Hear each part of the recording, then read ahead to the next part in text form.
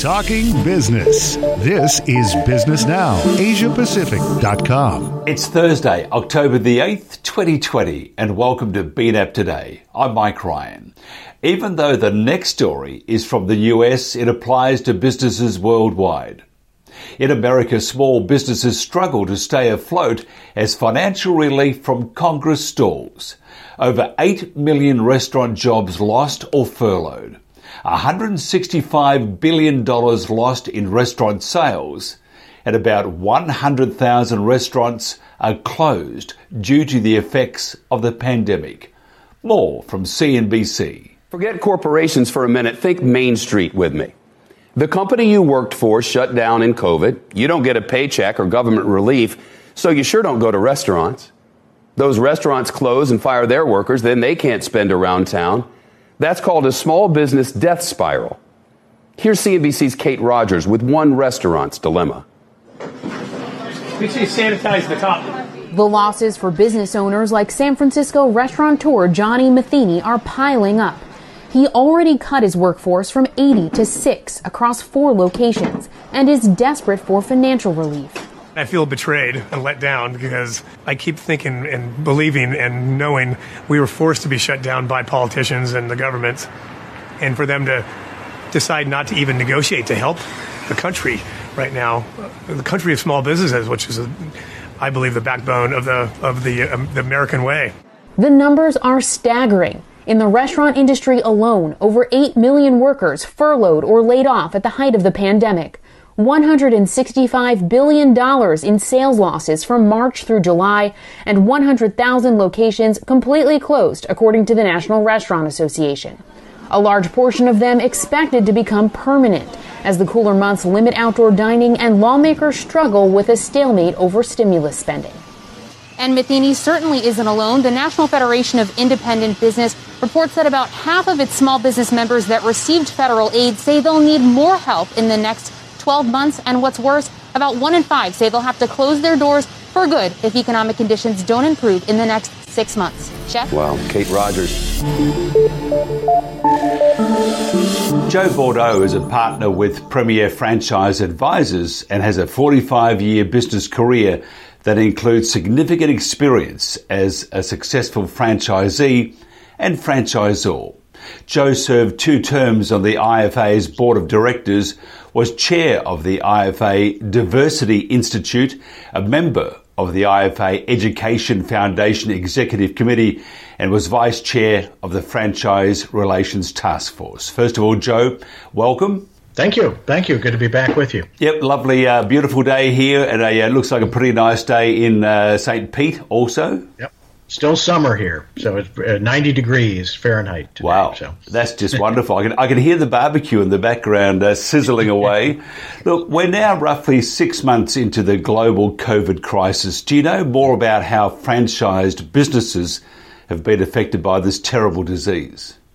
Well, they have been impacted, no doubt about it. Our timing is good on this because the International Franchise Association and Fran Data, who is really an authority in this space, published some research results on a webinar last week. That information is available online, but I pulled out a few high points for you because I knew you were going to be asking this question.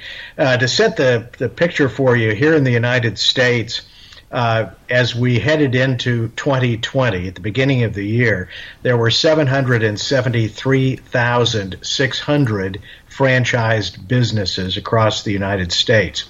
Now, within the first 6 months of COVID, during a time when there was a significant support program from the federal government called PPP, during this time, 32,700 franchise businesses closed. And at this point, 10,875 say they have closed permanently. This has affected 3/4 of all franchise businesses. There's about 25% of them who have not really been impacted due to the nature of the business, that they're in. But 3/4 have been impacted, and only about 25% of those have returned to their normal year-over-year monthly revenue numbers. So this has been a significant impact. Revenues are down totally across franchising, $185.3 billion as a result of this. One of the concerning things, an additional concerning thing, and we'll get to some good news later, the Small Business Pulse Survey conducted by the U.S. Census predicts that 1 in 20 small businesses, not just franchises, but all small businesses, 1 in 20 will permanently close as a result of this when all is said and done. And that, if that's true, that would be another 36,000 franchise businesses closing to go along with the 10,875 that have already closed permanently. So that's looks like where the number is going to shake out. We obviously know this is not a happy picture. At this point, Congress in the United States has not been able to get together with the president on another much-needed financial support program. That's kind of temporarily dead in the water, at least as of this evening. But who knows? But we still have, rough times to go. We still have impact of COVID hotspots. Now states in the Midwest are seeing some big increases. So just like many other places around the world, we're still very much in this challenging time. What's the mood out there at the moment? It must be really tough to stay positive. Yeah, and I think that generally speaking, franchisors and franchisees are kind of a tough lot, and they tend to be optimistic and to try to stay positive. Some good things have happened, as we discussed on some previous calls. As franchisors and franchisees have needed to become creative, they've come up with virtual programs and processes, sometimes new products. There's some really cool things, that have happened that, while they've been not enough to bring things back to normal, they still, I think, bode well for the future when we do come back to normal, because companies may be running more efficiently. They may have created some new products or new ideas that they went ahead and rolled out during this time. And so that's the positive side. And again, most franchisors and franchisees do not have the option of failing, and so they have to do the best they can to survive and thrive during this period. What about franchise development? Are people still looking at buying into franchised businesses, even with COVID still raging, and it's just it just won't lay down and die, COVID? It's just getting stronger in parts of the world. Exactly. Interestingly enough, yes. I mean, franchise development is still underway. Most companies are very active, at this point. Interestingly enough, when we looked at the numbers in the first quarter of this year, there were some companies seeing a reduction in leads for prospective franchisees. The brokers were reporting some of that, and the conventional wisdom was that employment was so high in the United States that many people had options of other jobs, and they were less likely to reach out on their own. Obviously, that evaporated pretty quickly as we moved into March and April. And now we're seeing that people who are either still employed or have recently become unemployed are now realizing that maybe they are at a time in their life when it makes sense for them to look at a franchised business as a way to have a little bit more security going forward. They also have, the time to do it now. So companies that are well run in this space their development departments are very active at this point. I've heard it said that franchises, and you've mentioned it before, should be awarded, not sold. But do you agree on this, especially in this day and age of COVID? Oh, yeah. I mean, in any time, and especially now, franchisors really need to take the time to assure themselves that a new franchisee they're bringing in is really going to be a good fit, for their brand. there needs to be a balance, between the kind of the franchise sales aspect of it all and the franchise approval process. And there really should be a process within a franchisor to balance this out. There needs to be somebody not only selling, but also perhaps themselves or somebody else asking the tough questions of the prospective franchisees. I mean, this needs to be viewed as a marriage. It's a long-term relationship. Many franchisors have a 10-year initial term on a franchise agreement. So these are very difficult to unwind and unpleasant to unwind if either the franchisee makes a bad choice or the franchisor makes a bad choice in awarding the franchise. How can you tell, though, who's maybe a good fit? Don't all say good entrepreneurs make good or great franchisees? Yeah, you'd think they would, but actually, that's not the case. There's at least a couple of different kinds of entrepreneurs. There are the what I call the flaming entrepreneurs, who are serial entrepreneurs, who are really in it for themselves, by themselves, and really want to do it, their own way. And so sometimes when I was in the approval process with my franchise company, I would run into these people, and you really needed to they were ready, willing, and able to write the check and sign up today, believe me, because they knew they could do it. They were confident in all of that. But you begin to pick up on the fact that they may become a problem later because they're not a good fit. They're too much of an entrepreneur for a franchise relationship.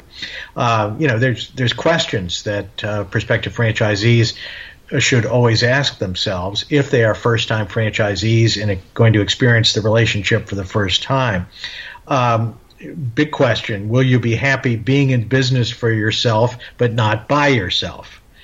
Will you be happy and satisfied simply executing somebody else's operating system that you did not design yourself? With some brands, that means, executing the operating system very precisely. Will you be happy not being in total control, where the franchisor might make a decision that's not a contractual kind of thing, but it's a strategic thing you don't agree with, or you're going to be able to deal with that? Will you be happy signing up, for 10 years or more? And what about being a part of a system with other franchisees? You will be joining a group of people that you may or may not get along with, but one of the values of being in a franchise system is that you have other people doing the same business that you are, and you can learn from one another. But does that appeal to you, that kind of thing, or not?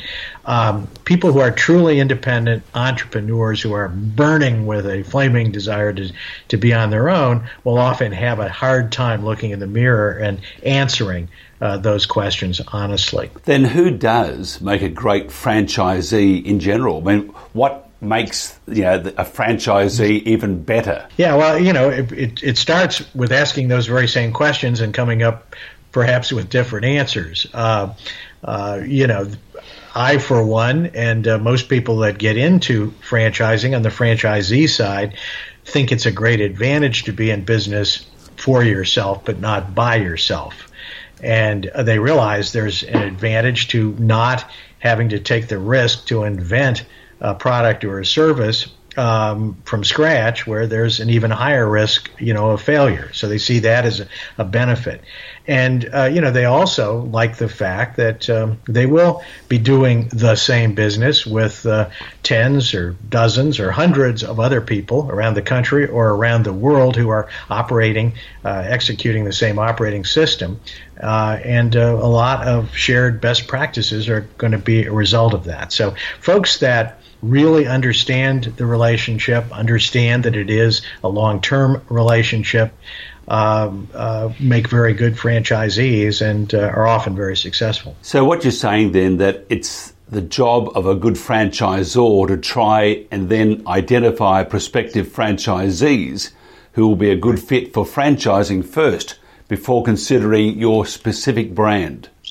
Yeah, and again, it's a balance, because you obviously want and need to bring new franchisees into your system. So there's a strong motivation to do that. But that franchise fee or that commission won't look so good 2 or 3 years down the road if you've got an unhappy franchisee. And if you have a bad fit, most people are surprised about this. You could have a franchisee who owns a unit or multiple units that are very profitable, that have surpassed his financial expectations, and a particular franchisee could still be unhappy and causing trouble for you because they're not a good fit. They never really should have done it in the first place. They cannot be happy in your system. Assuming that a prospective franchisee is a good fit for franchising in general, what else goes into being a good fit for your specific brand? Well, I always recommend and always wanted to really understand why the prospective franchisee was interested in being a franchisee in my system. Could they really explain that? Did they have a good reason to do it, or did they just find us online or through a broker or whatever? And if they didn't buy our franchise, they were going to buy something totally different in some other industry. That usually didn't impress me. So I wanted a franchisee, a prospective franchisee, to come in and say, "Here's why I'm interested in this system. I understand your mission. I understand your vision. I buy into it, want to be a part of it. I'm excited about it, and can explain in some detail why I want to be a franchisee, in your system." So they need to buy into the mission and vision. I work with Huntington Learning Centers here in the United States today, and many of their franchisees are very mission driven to really fill in an important gap in education in the United States. And many of those franchisees are very successful because they are so mission driven. When I found Valpak many years ago, I had sold radio advertising in a local market for several years, and I knew that small businesses needed advertising, but they were really interested in attribution. We didn't use that term back in the day, but measuring results was another way to put it. Valpak filled in that gap for me because it was coupons. I could measure the results for my advertisers. When I found Fast Signs, when I became a multi-unit franchisee of Fast Signs, after having dealt with small business people for several years, I knew what a hard time they were having back in those days getting signs made or banners printed. Usually in somebody's garage, it would take 3 weeks and cost too much. And Fast Signs was creating a way for small businesses to get high-quality signs and lettering overnight. And so I could understand the need. I bought into the vision, and as a result, bought into the franchise opportunity. Interestingly enough, that franchisor, the founder of that company, was a fellow Valpak franchisee who we had met and were friends with. And when he started Fast Signs, we already knew each other, and he already understood why there was a need. And of course, the rest is history with both of those companies. Fast Signs now with hundreds of locations, around the world. What about culture? Where does that fit in? Well, that's an interesting one, and it can be, a little bit squishy. But I usually start with two major differences in franchisor culture. Really have to do with at what stage the franchise, is in. How old is it? How long has it been around? Is it a startup? Is it emerging? There needs to be a first and second franchisee of every system. But is it an emerging? Do they have, 30, 40, 50 units, still pretty new? Is it the kind of system where a franchisee can pick up the phone and talk to the founder? He's got their cell phone number, call them at home, that kind of thing. A very informal culture where franchisors and franchisees are evolving the system very quickly because it's an emerging stage. Very different culture in a 20, 30, 40, 50-year-old franchise brand that has already grown to scale, that may have a lot of bureaucracy involved, a lot of layers, and that requires a different kind of franchisee who will be happy and want to be a part of a system like that. So that goes into part of the fit. Another one is really how does the organization act? How do the people act? I've had occasion to attend several different conferences or franchisor conventions in the last few years for companies that I'm working with. And I noticed there are completely different ways in which conventions and conferences are conducted. Some of them are like any other button-down corporate meeting, all very formal with presentations, basically work. Then you have others that may feel more like the United Nations, and with a number of different cultures represented within the franchisee group. Certainly true with global franchisors, but to a certain extent with others here in the States as well. And then there's the third kind, which is more like Animal House. And if you remember Animal House, it was a fraternity, and that was kind of the way we began, and we actually called our annual conference Coupon U, and it was actually modeled after Animal House. But there would be people that would come into a culture like that and be completely shocked and say, how could business be going on here? How could this company be successful when all it seems to do, they just want to have fun? So some people love that. So again, I think it really comes down to finding the right fit with a company that you believe in the mission, vision, you're comfortable joining at whatever stage of evolution the brand is in. And then are you going to like the people at the home office, and are you going to like your fellow franchisees? Do you share kind of a culture? Will you have fun? Will you cooperate? Will there be trust and cooperation? And all of that goes into this two-way, very important decision that needs to be made before the dotted line is signed on and the check is written, and that's the franchisor to the greatest extent possible and the franchisee to the greatest extent possible, making sure that there is a good fit and they're going to make a good decision that's going to make both parties happy for many years into the future. Still an exciting industry, and it will get stronger, and as you mentioned before, people are very, very resilient and strong. If they want to find out more, though, and let me think now, who would they call? Oh, not Ghostbusters, but they would call Joe Bordeaux. How would they contact you, Joe?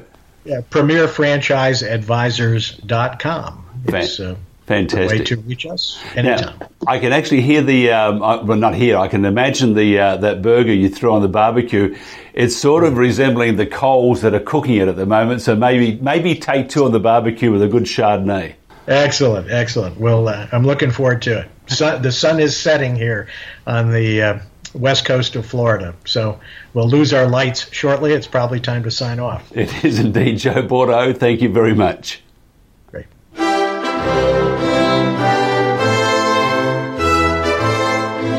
Well, it's that time of the week which I sort of tremble in my shoes just a little bit. Kirk Clyde is no longer in Vegas, well, just for this week. He's walking the streets of where, Kirk? I'm walking the streets of Philadelphia, actually West Philadelphia, just a little bit west of the University City area. And if I knew how to, off the top of my head, switch the camera, we could show you some more. But you kind of can still get the general idea. These are some houses that are probably a little more than 100 years old, and they're huge back when people had 6-bedroom houses. So it is a gentrifying area. It was kind of a working class area of Philadelphia for a long time, but now we're seeing some very interesting juxtapositions of housing where you'll have a very old house next to one that's modern right next to it. It's like, whoa. How does these two things go together? But it's a very interesting, fascinating, dynamic city. And yes, very, very democratic, that's for sure. Because you were once a sort of a almost a minor celeb there. You were the weatherman of Philly. Yeah. For 3 years, I was on TV here. I was one of the B-list celebrities, maybe C-list.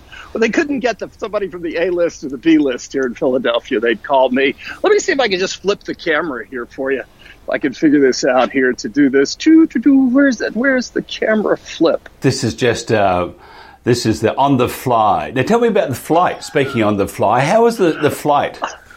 It was pretty interesting. Here, I just want to show you something here in town.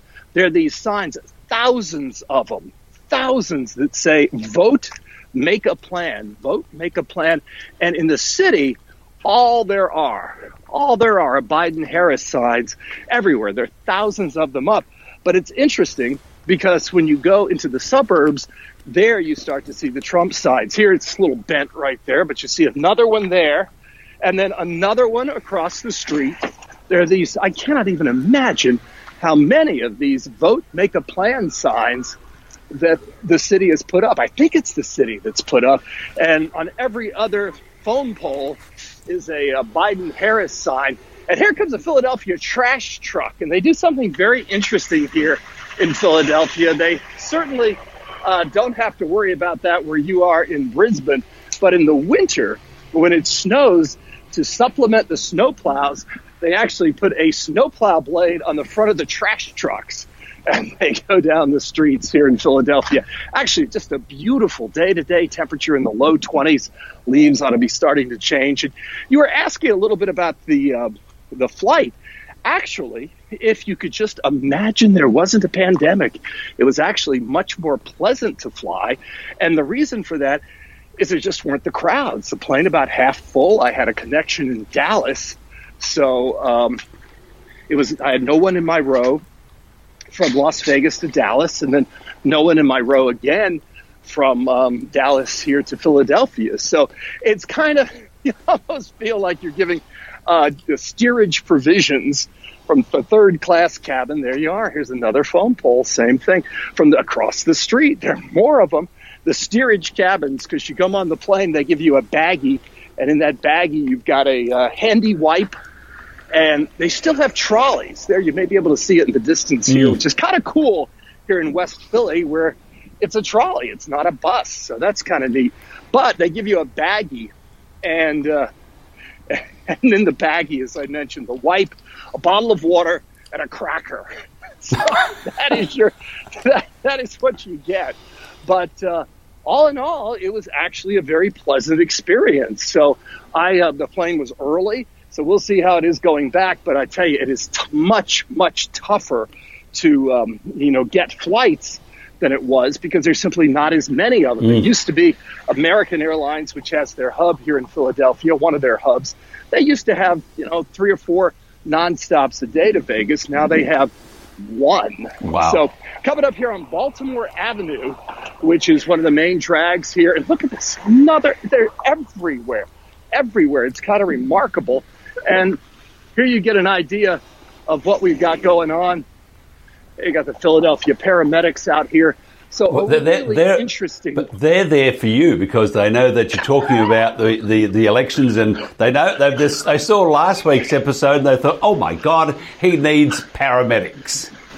Well, I might after the vice presidential debate, which by the time you watch this, the vice presidential debate will be over, but it's going to be getting started here in a couple of hours. So if you can't hear me, it's obviously because of some street musicians here.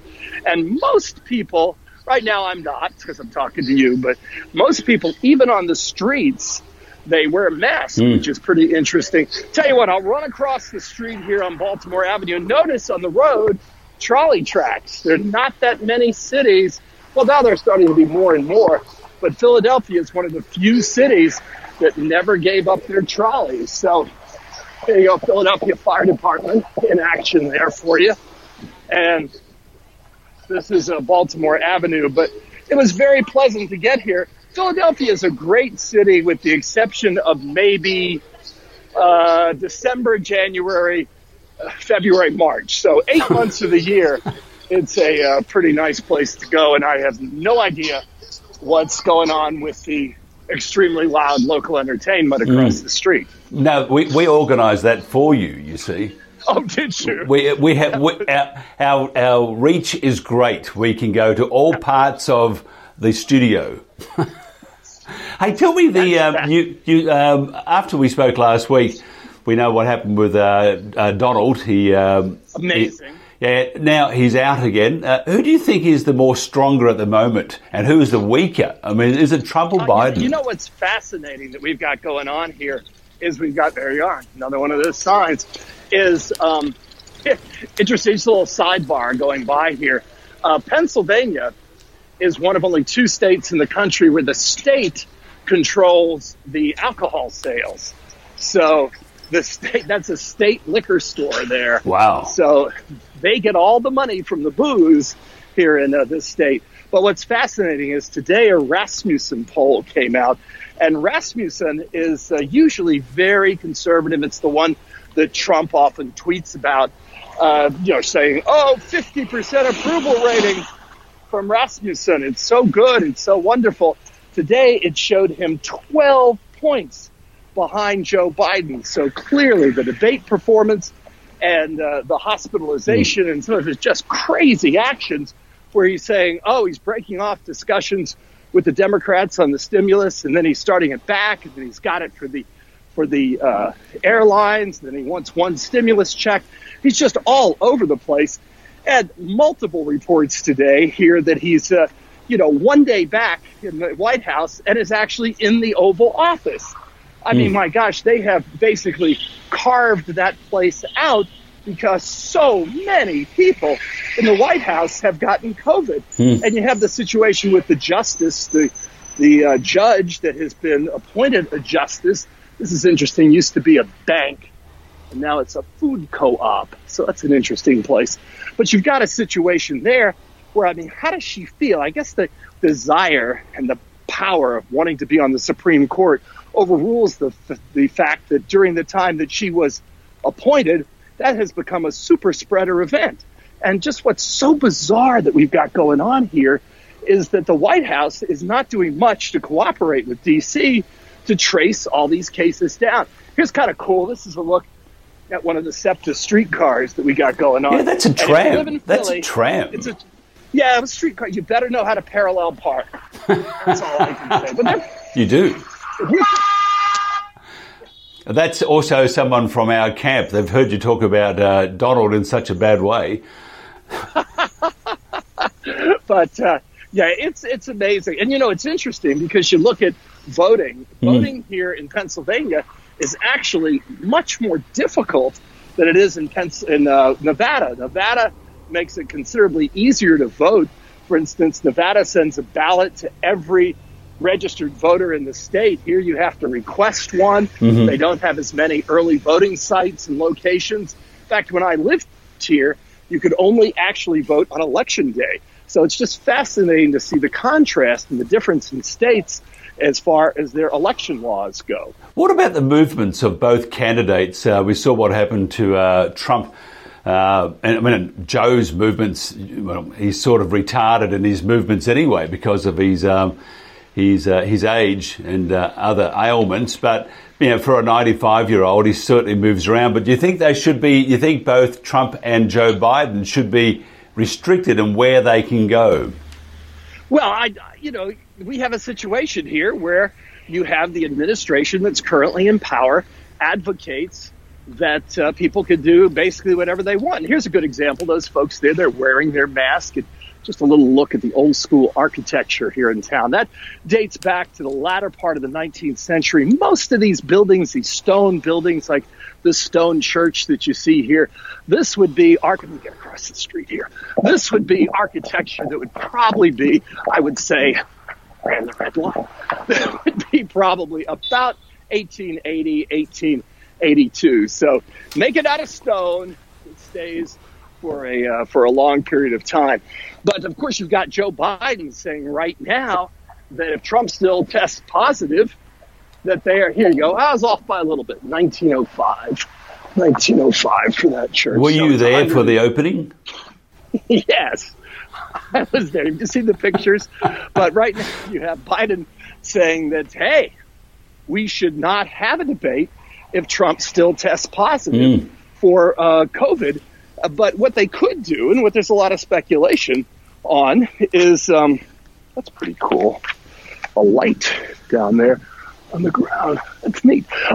Anyway, what they're speculating now is they could have them in two different locations. I mean, they did that for the last Kennedy-Nixon debate back in 1960. So if they could do it 60 years ago with the candidates in different cities and even the moderator in a different city, they should be able to pull it off this time. But it's going to be fascinating to see if there is another Trump-Biden debate. And, of course, by the time you watch this, you will know what happened in the vice presidential debate, which is happening, of course, in Salt Lake City. And big discussions there because the Democrat, Kamala Harris, they wanted the plastic partition, the plexiglass partition, while the Republicans, Mike Pence, didn't want it, and they've spread out even further. So this will be an interesting event. What's the feeling in Philly at the moment towards, I mean, you mentioned it's a Democratic city, although out in the burbs, they've got the leaning towards maybe the Donald. Do you think that is that an indication of what's happening throughout the US, that generally the major cities, they're in favour of generally the Democrats, and then as you get out in the suburbs or out into the country or into the farmland, do you think they sort of swing towards the Republicans? Well, I think we're seeing more and more in the hinterland, so what is affectionately known here in Pennsylvania as Pennsyltucky, that is starting to go for Biden. I just wanted to mention before you elaborate further on that, this is kind of interesting. Of course, we've talked before about Breonna Taylor. There's a little street memorial to Breonna Taylor. And if you do come to Philadelphia, not so much here on Baltimore Avenue, but they have some of the most amazing murals.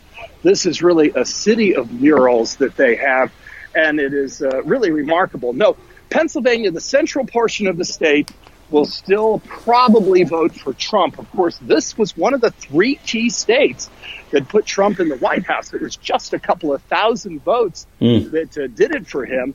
It was the three states being Pennsylvania, Michigan, and Wisconsin.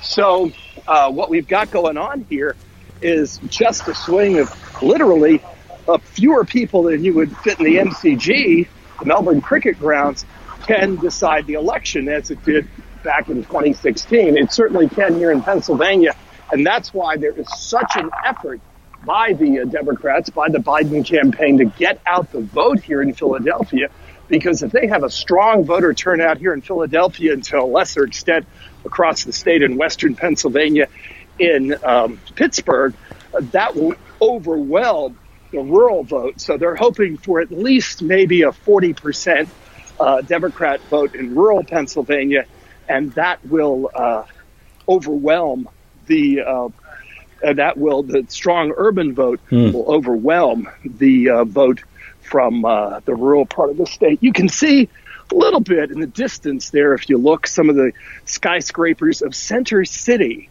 Now, if you ever come to Philadelphia, do not call it downtown. Philadelphia does not have a downtown. It's got Center City. Kirk Clark, walking the streets of Philadelphia. What I should have had was some Rocky Balboa music, but I can't find any Rocky music for you, so we'll just have to imagine it. Kirk, thank you very much. See you in Vegas next week. I'll be there, hopefully. If the plane makes it, I'll be there, and I'll look forward to it always. But if you get a chance, if the world ever returns to a semi-normal condition, come see Philadelphia. It really is a great American city, but probably not a good idea to visit next year or two, because it's going to take that long for us to get our act together here in the U.S. Joe Biden wants the U.S. to achieve a 100% clean energy economy and net zero emissions no later than 2050. The Biden plan is a $2 trillion proposal that is more narrow and less aggressive than the far-reaching Green New Deal. Now, the Green New Deal, the main goal of the plan is to bring US greenhouse gas emissions down to net zero by 2030. The Green New Deal also calls for the creation of millions of jobs to provide a job guarantee to all Americans, along with access to nature, clean air and water, healthy food, a sustainable environment, and community resiliency. While many of the concepts in the new Green Deal are also addressed in Biden's climate plan, generally speaking, the Biden plan is more narrowly focused, but it will still cost trillions and trillions of dollars.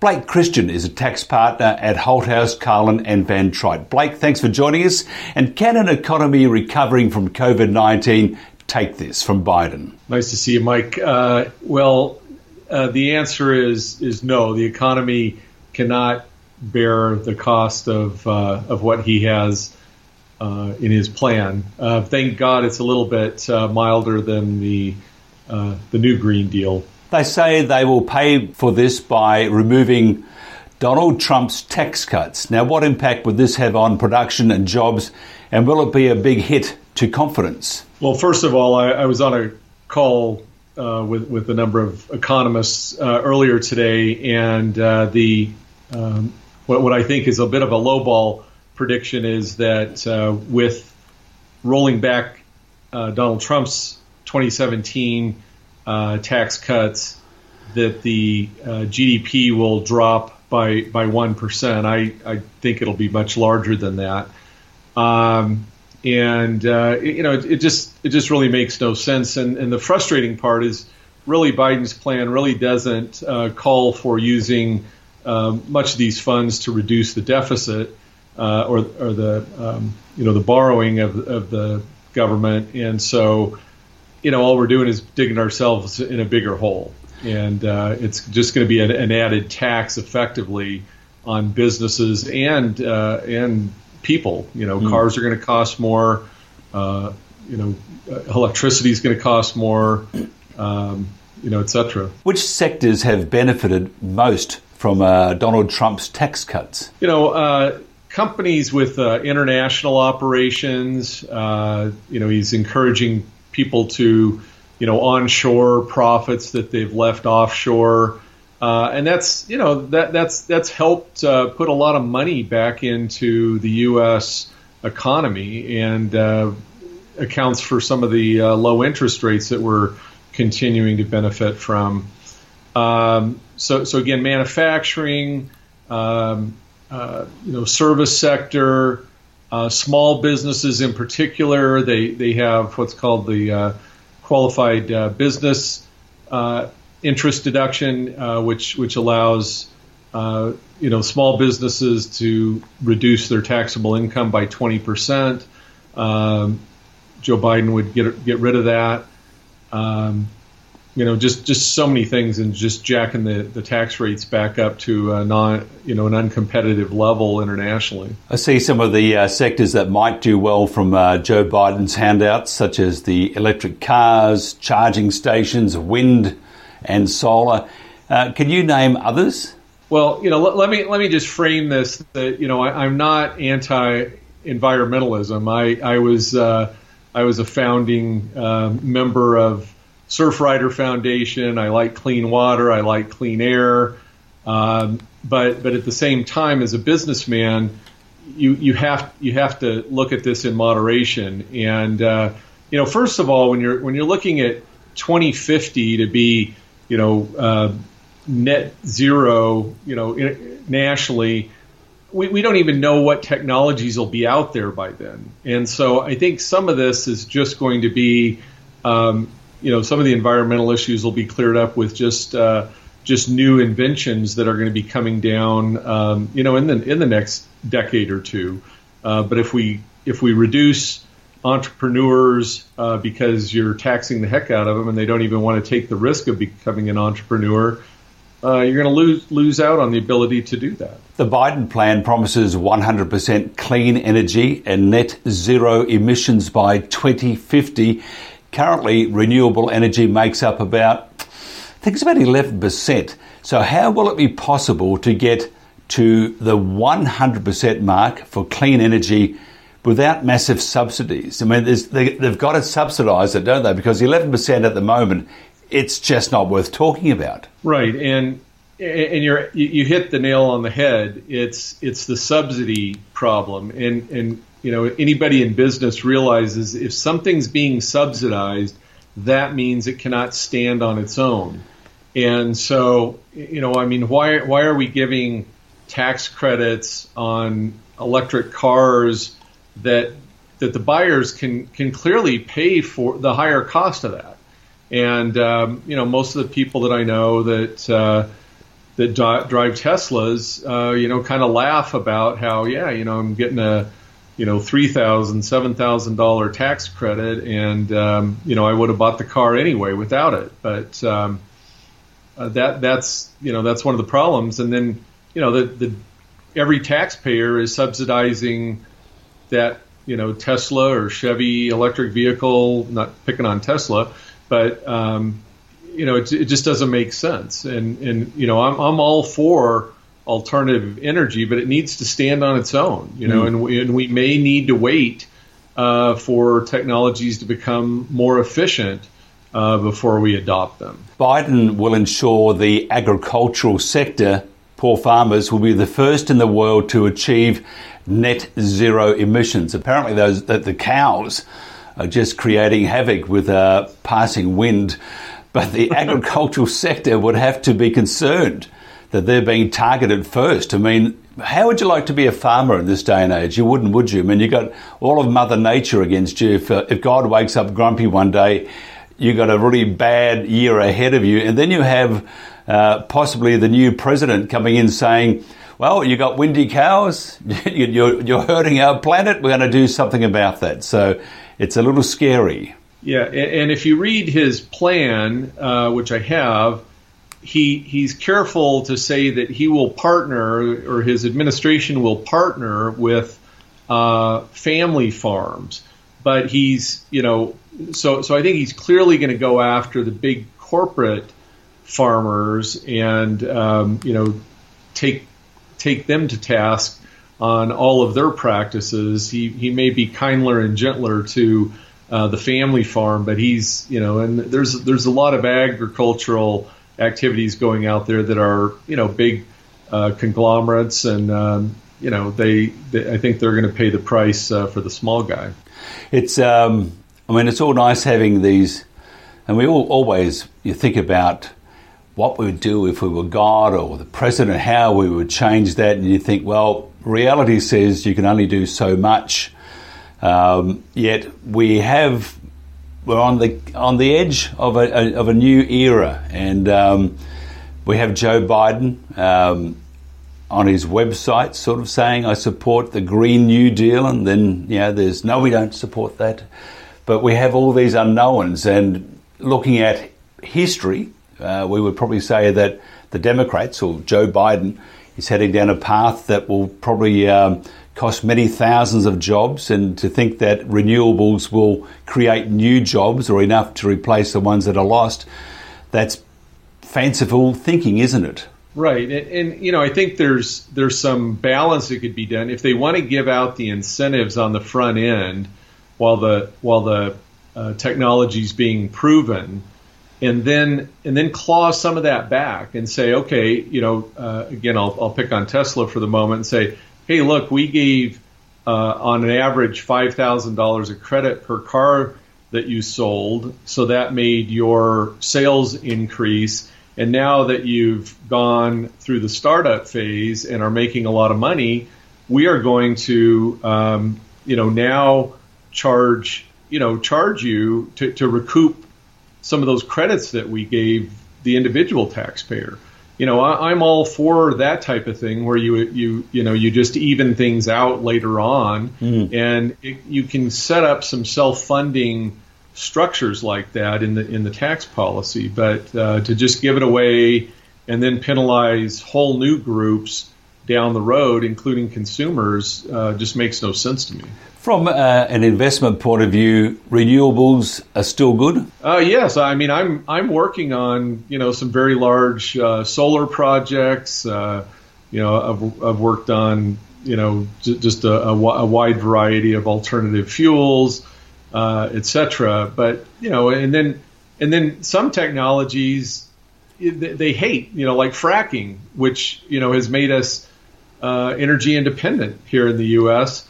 And, the Biden administration, just doesn't like that. Certainly the Green New Deal wants no part of that. And, Biden is saying, he says a whole lot of different things on fracking, but, he certainly doesn't seem like a fan of that. Mm-hmm. And anybody will tell you that has created, hundreds of billions of dollars of revenue for the U.S., a lot of tax collections related to that, and it's made us independent. Trump's now out of hospital, and but do you think that will have any effect on the election? Being some of the pundits were saying that by being in hospital, it may win him part of the sympathy vote, and others were saying that it's just all a bit of a hoax. It's fake news. What do you think? I when I first heard, my first reaction was, my wife was very upset about it. I looked at it as a positive because it's kind of played out like I thought it would, that if he goes in and is back on his feet fairly quickly, and I'm still cautious. I'm afraid, I'm not. I don't know that he's out of the woods yet. But, with him getting home just a couple of days after, him going into the hospital and looking very strong, if this continues, I think it makes him look a little bit invincible, and probably plays into a lot more of his narrative that, hey, this is a real disease, but it's not going to kill us all. And I'm a 74-year-old guy, and it didn't kill me. And so let's get on with things. So I think, and then he can talk also from, he's had it. He knows how people feel, and so he can speak with a lot more authority. And and then you question, hey, Biden hasn't had it. What if he doesn't survive if he gets it? At least we know, hopefully Trump will continue to survive. Just another question before we wind this up.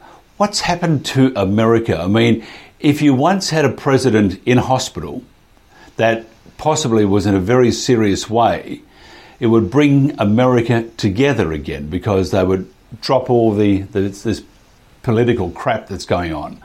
But this time we saw the vitriol that came out and the hate and what's happened to America?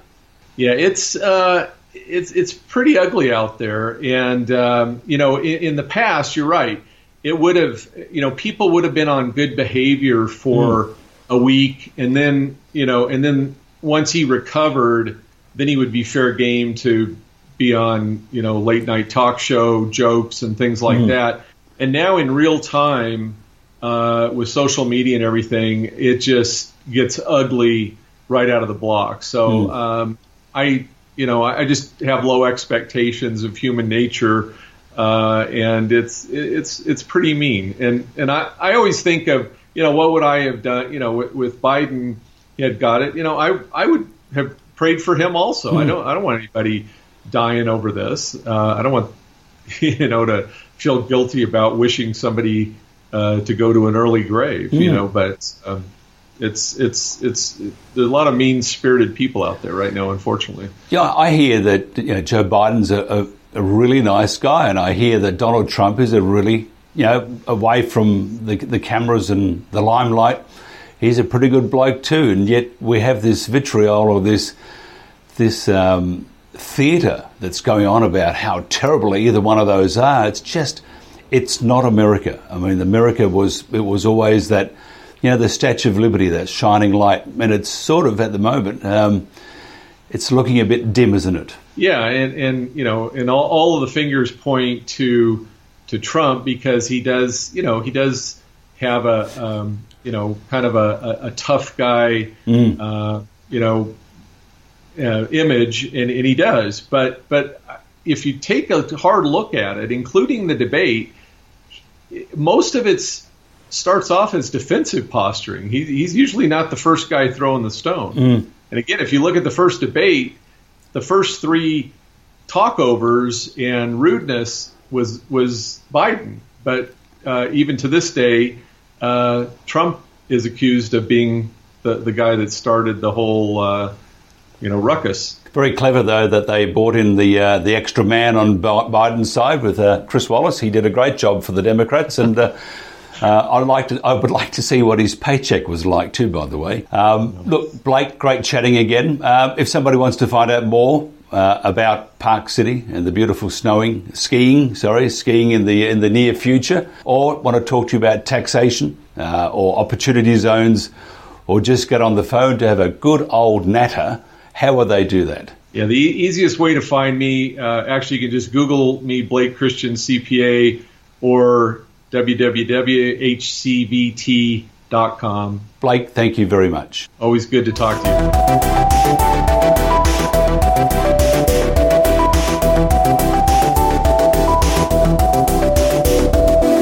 Prime Minister Scott Morrison said the Australian government's gas plan will help re-establish a strong economy as part of the government's JobMaker plan, making energy affordable for families and businesses and supporting jobs as part of Australia's recovery from the COVID-19 recession.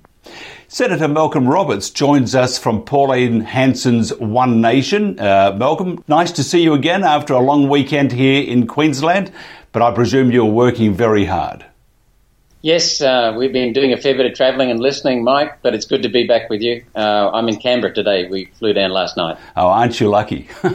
Yeah, fabulously lucky. Look, the Prime Minister recently announced a gas plan to support jobs growth.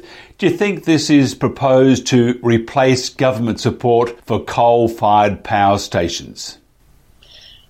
What we've got going on in this country, Mike, is a bit like the joke about the two hikers in the Rocky Mountains.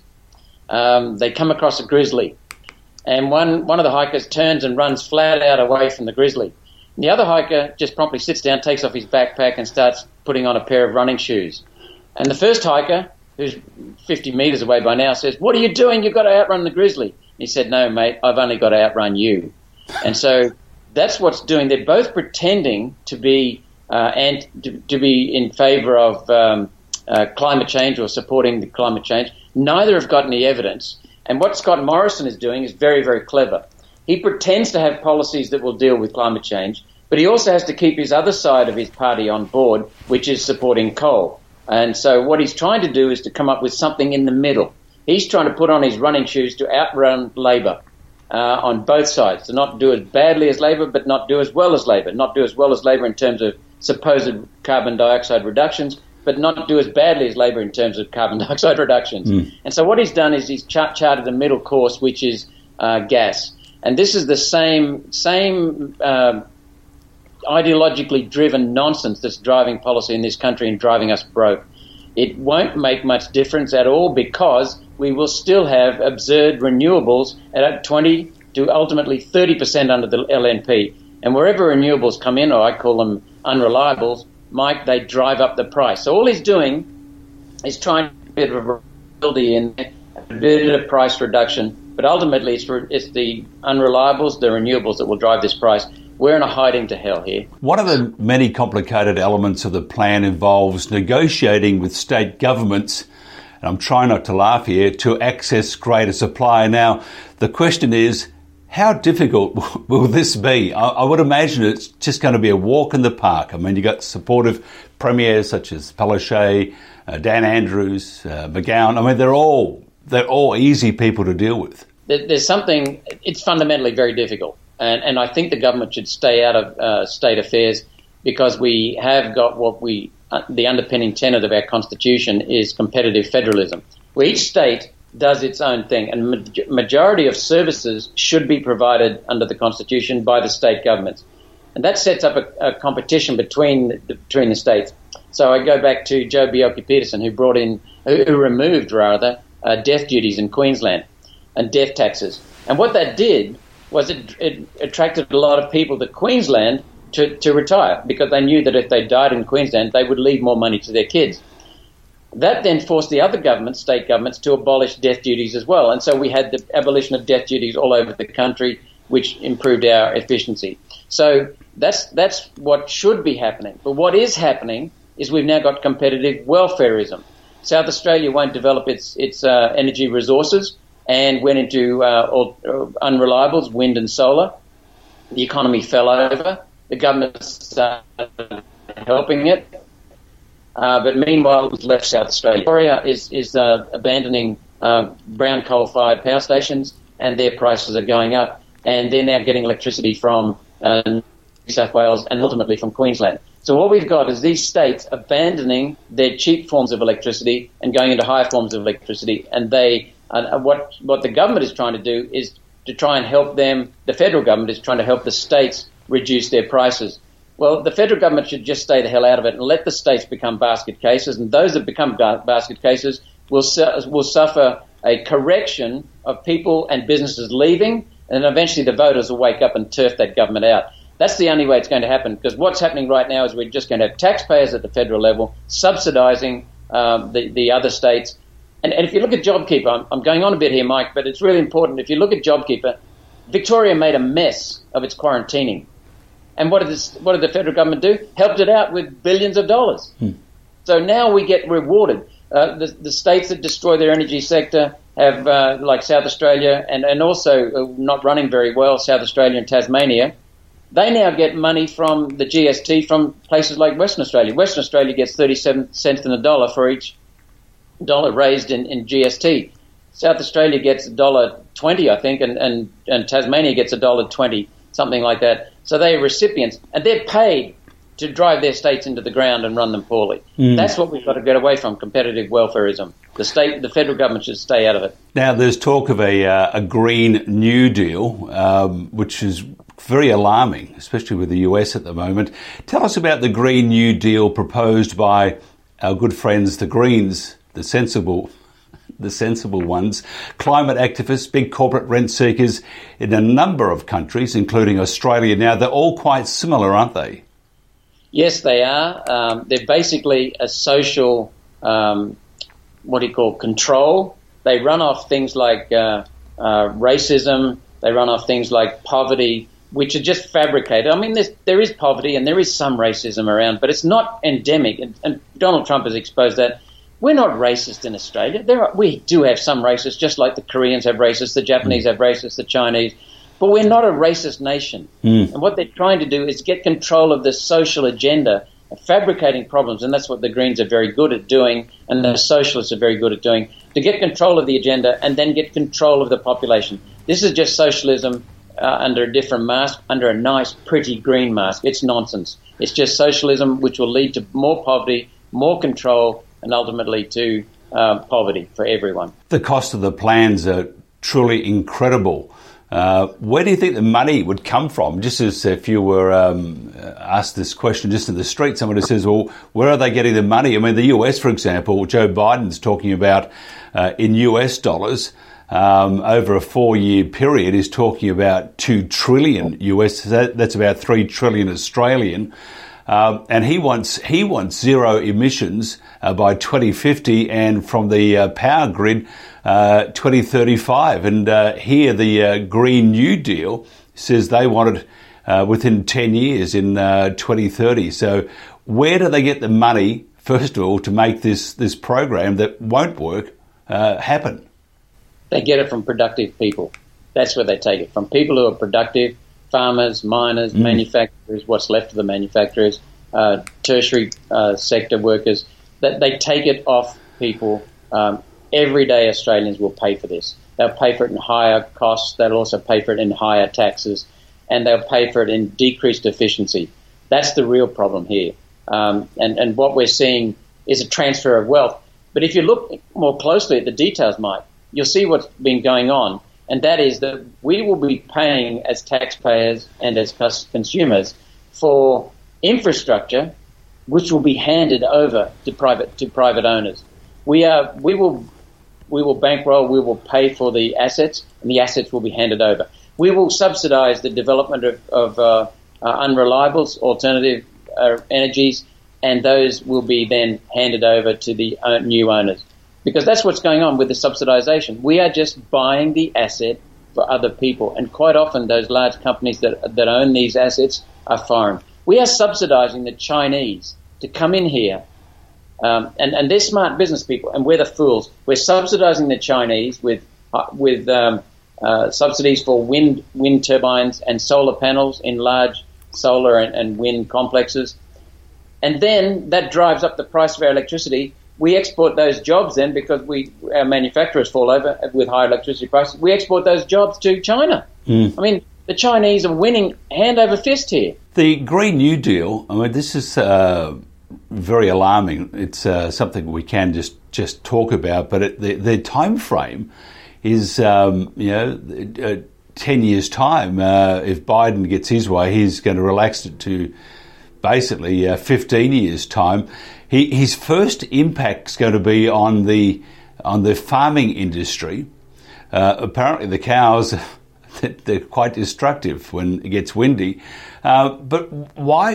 And you see this around the world. There seems to be a real whack around the head for the actual farming industry when it comes to climate change. And I just don't understand it, because if you impose restrictions and extra costs to the farming industry, then everything else goes up. You're absolutely correct, and very few people know what you just said, Mike. And I'm really pleased to hear that. We've been bashing on about this for quite a while, and I'm so grateful that you are raising it. What this exposes and reveals is what's really going on. This is not about controlling cows. This is about controlling farmers. This is about controlling their land, and in fact about stealing their land. It's already happening in this country. We've got so many pieces of legislation that are predicated on the nonsense, the absurd myth that farmers are destructive to the environment. Farmers are being treated now as criminals, literally, and I mean that. I can give you an example. Farmers are being treated as criminals. And so what they're doing is they're trying to control the use of land, which is stealing farmers' rights to their use of their own property that they have bought and paid for. And it's about control of land. The same thing is happening under the guise of climate to control people who own land and homes on coastal property. And they're being used now to control people in some areas of Sydney, some councils in Sydney. They have regulations now as to how much pavement you must have, how much grass and bush you must have compared to paving in your backyard in Mosman City Council, for example. But this is done to control land, because when they control land, they control you. And so this is an old communist trick, and it is about control of land. It is about control of the main sources and main processes for generating wealth, the energy. It's also about control of water, the resources, the means and the resources and means of production. That's what they're doing. That's just communism in another form. And what we're seeing is coming in as socialism. But socialism always invariably leads to collapse or tyranny, or it leads to communism, which is also a form of tyranny. So that's where they're going. These people are Fabians that are pushing it on a very gradual basis, and now we're starting to see it accelerate. But make no mistake, this is about getting control of people's lives and control of people's assets. Interesting also, there's no distinction really between the left and the right, whether ALP or on the Conservatives in, say, Australia, in the US, Republicans, Democrats.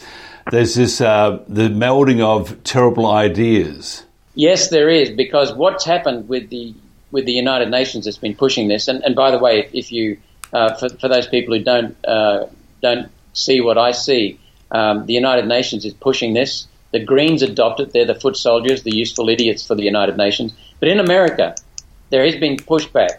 The state of Alabama has banned, through its lower house, its upper house, and its governor, banned the spending of money, taxpayer money, on Agenda 21 implementation. That's the United Nations Agenda 21. That's what's driving this. Other states are working on it as well. I think, and some counties in America are banned working on Agenda 21. The Liberal National Party membership in Queensland have a policy that says no money to be spent on Agenda 21. Of course, the federal government, even though it's Liberal National, doesn't have to take any notice of what the grassroots says, and they don't. But there are 3 policies on the LNP books in Queensland banning Agenda 21. So that's what's really going on, and so we have to be very mindful of that. And what happens is that those policies are driven from the United Nations. The Greens adopt it, and then the left wing of the Democrats, the left wing of the Labor Party, then worry about losing votes to the Greens, so they adopt the policies. And then the Liberal Party is worried about losing some of its votes to the Labor Party, so they adopt the policies. And in the end, we have that same old story with the grizzly bear. And we have both parties running away from the grizzly bear. That's and one of them's got running shoes on, and the other one is trying to fit. Sorry, one of them hasn't got running shoes, and the other one's trying to put them on. It's all fabrication. It's all pretense. It's nonsense. It's just a sham. And we've got too many policies in this country that are driven by both Labor and Liberal that are based on no real data whatsoever. They just fabricated their concoctions. Greens create a problem and then create a solution against that false problem. Now, back to the Prime Minister's gas problem, which is probably another story, but we don't want to go there. Forecast for strong winds later on. I had to use that, Malcolm. Price of gas, thank you. I got to hear the raucous laughter from no one. Price of gas in Australia has fallen from $8 to $10 a gigajoule to $5 a gigajoule due to COVID-19. Exports to Asia plummeted. In the US, for example, it's $3 a gigajoule. Now, I see the LNP trying to take credit for reducing the gas price. Do you think that's a bit rich? It is a bit rich, unless they're taking credit for causing the COVID recession, which is bordering on a depression in some countries around the world. So that's what's caused the decrease in the use of coal, the use of gas, the use of oil, because there's less demand, there's less industrial activity, there's less transport, which is a huge user of oil and petroleum products. So that's all it is.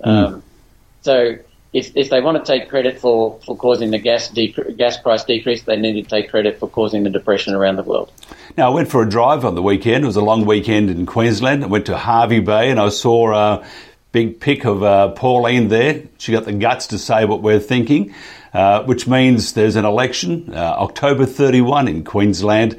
Polls today, I heard on the radio, was saying that it's they're leading the ALP or the government 52 to 48.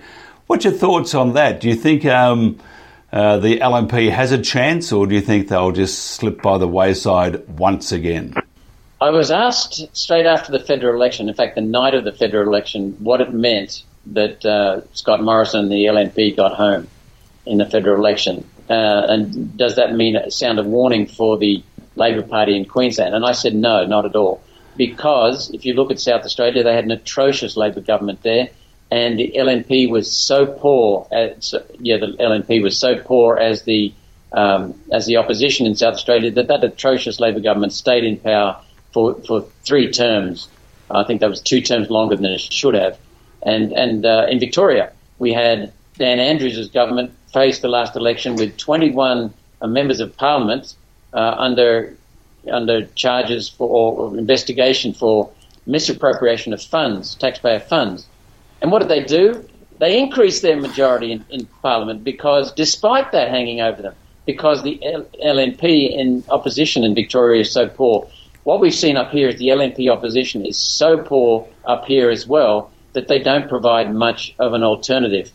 But when you look at the policies, the Labor Party has brought in the further stealing of property rights from farmers, as we talked about a minute ago. It's also brought in an abortion policy which enables abortion right up to term, full term. It's brought in new regulations which will destroy farming along the East Coast. It is just heinous what the Labor Party is doing, and yet the Liberals still can't touch it. But there's one other complication, and that is COVID, because COVID tends to help the incumbent because it's perceived as an external threat, so everyone gets behind the incumbent. We're starting to see Anastasia Palaszczuk seen as hypocritical and dishonest, and her Labor machine as exactly a heartless, ruthless machine that is running COVID policies that are hurting the state drastically and yet trying to look good. And it's fooled some of the people. Some people think Anastasia Palaszczuk has kept them safe. The reverse is happening because Anastasia Palaszczuk and the Labor machine are destroying this state's economy. What we need are sensible policies for managing COVID, not for being managed by COVID. And so we're gutting our state, but still the LNP is so damn quiet. And so what we've been doing is exposing the terrible policies of the Labor machine in the state. So I don't think, you've also seen, you asked me for my opinion Northern Territory had a marked swing against Labor, even though that Labor is incumbent up there. So it's hard to tell what's really going on. I hear a lot of people as I move around saying that they are sick and tired of Labor and we can't have any more Labor. But they're not. They're all saying Frecklington's so damn poor. So I'm hopeful that we will get an LNP minority government that will have that'll have some sense about it or less damage to it than the Labor Party. But we'll need a strong crossbench from One Nation in particular, and that will be able to then put a check on both the Labor Party and the Liberal Party, because we don't have an upper house here. So we need the balance of power in a medium-sized party like One Nation, so that we can stop the majority party or the main party from doing whatever it wants. One final thing, Malcolm. Little joke. Knock, knock. Who's there? Deb Frecklington. Deb who? Look, thank you very much. All the best with your travels around Australia as you've been looking and talking and meeting all the good folks of Queensland and the outback. Great chatting, and we'll do this again in the next few weeks. Same here. Thank you very much, Mike. Look forward to it. And that's it for BNAP Today, Thursday, October the 8th, 2020. Be safe, be kind. I'm Mike Ryan.